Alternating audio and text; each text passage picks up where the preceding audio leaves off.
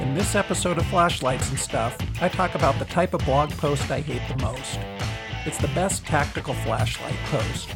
Reading them is a waste of time, and I'll reveal what the best tactical flashlight is. So let's get started. In 3, 2, 1. First, I want to be completely transparent. I've had tactical flashlight blogs. In fact, I've had probably about 3 or 4. My first blog was actually pretty successful.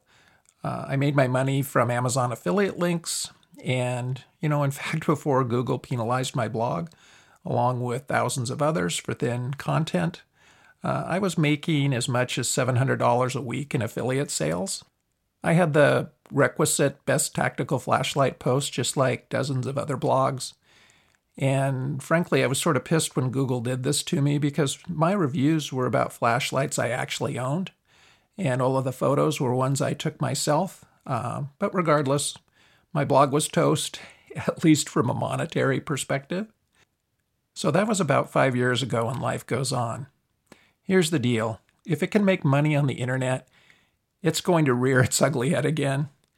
So the best tactical flashlight blog post is all over the place, and in my opinion, 90% of them suck.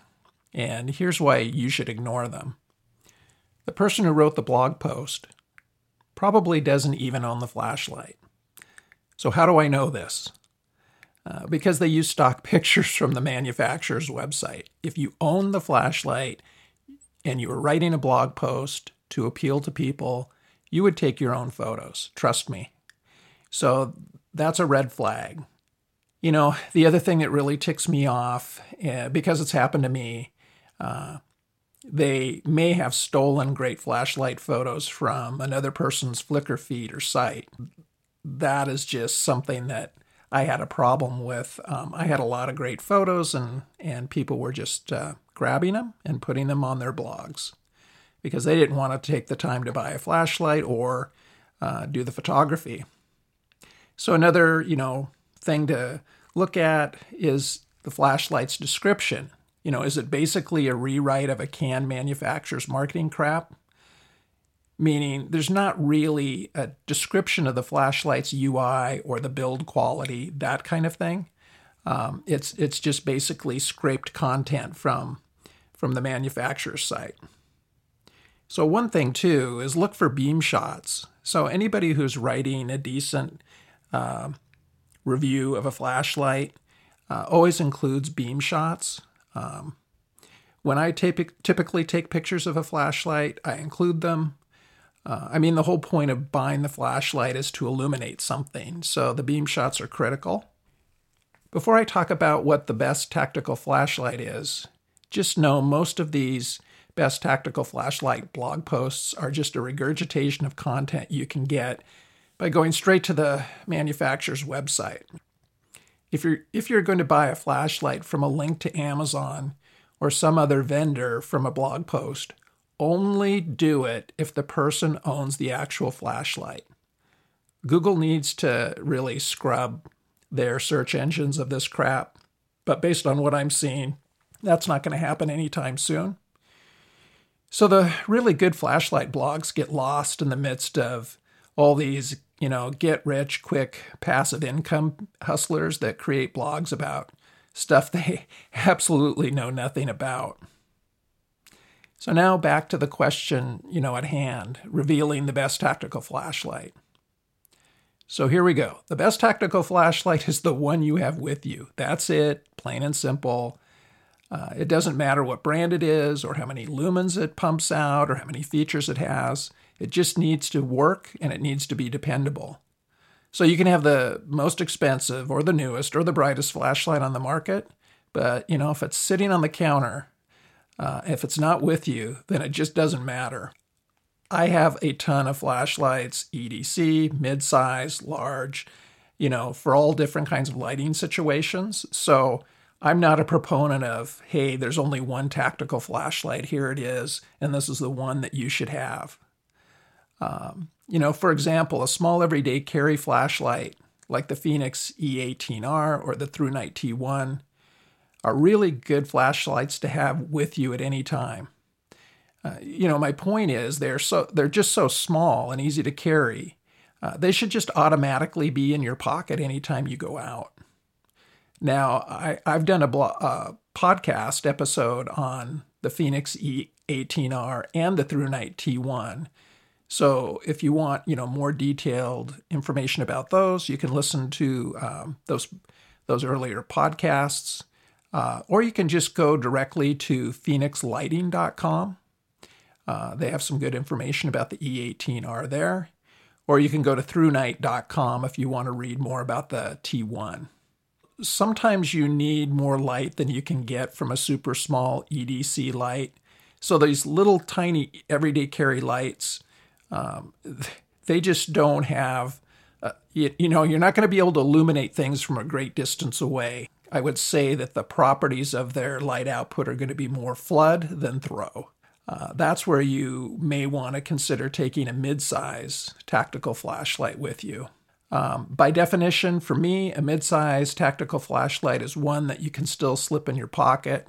When I say pocket, I'm talking about a pair of Levi's or jeans, right? It'll fit in your front pocket with not too much trouble.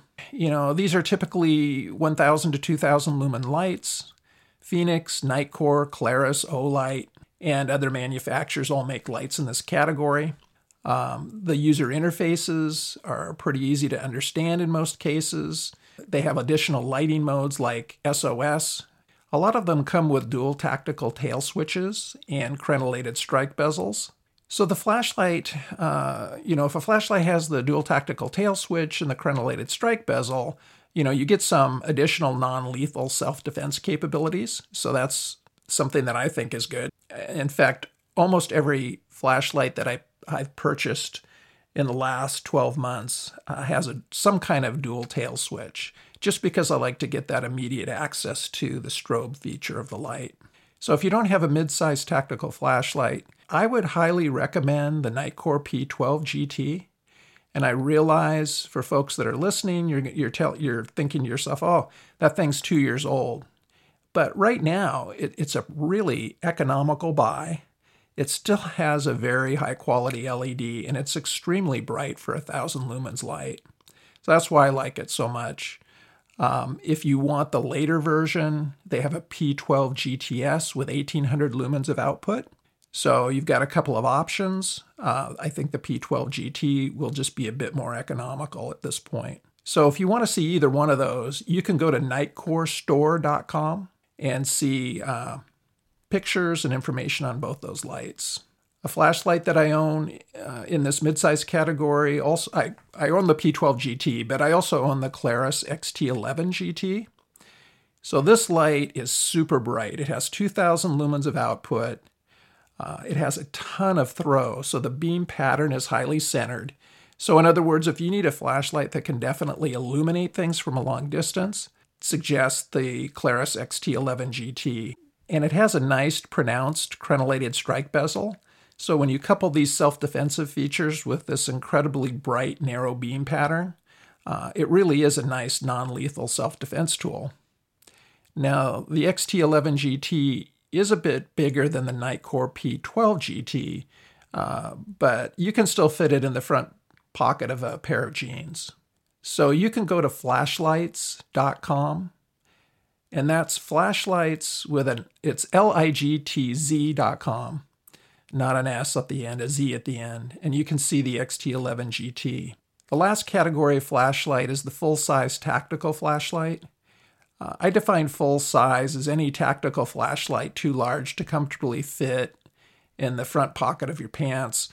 It means you're going to have to carry it in a holster or in a holster on a belt or clip to a tactical vest or clip to a pack. If I was going to get a tactical flashlight in this category, I would definitely consider Olight's latest version of the Warrior model. I have a friend who has the earlier version of the flashlight. He uses it all the time, and he says it's always worked without a single hiccup. So Olight's latest version offers 2,250 lumens of output and a range of 600 meters. It's called the Olight Warrior X Pro, and you can see it at olightworld.com. So I'll reiterate, the best tactical flashlight is the one you'll be sure to carry with you. Hopefully this overview of tactical flashlight types makes it easier for you to decide on which one you need. So next week, I'm going to talk about flashlight user interfaces, side switches, tail switches, and dual tail switches, and how to determine which one is the best for you. Lastly, I know the world feels a little crazy right now, so hang in there, stay healthy, and let's remember to be kind to each other. I hope this podcast has been a few minutes of distraction during this crisis. Thanks for listening to the Flashlights and Stuff podcast. For detailed photos of the items reviewed in this podcast, check out flashlightsandstuff.com. You'll find additional information not in the show notes. So until next week, don't forget to subscribe to Flashlights and Stuff so you don't miss a single thing.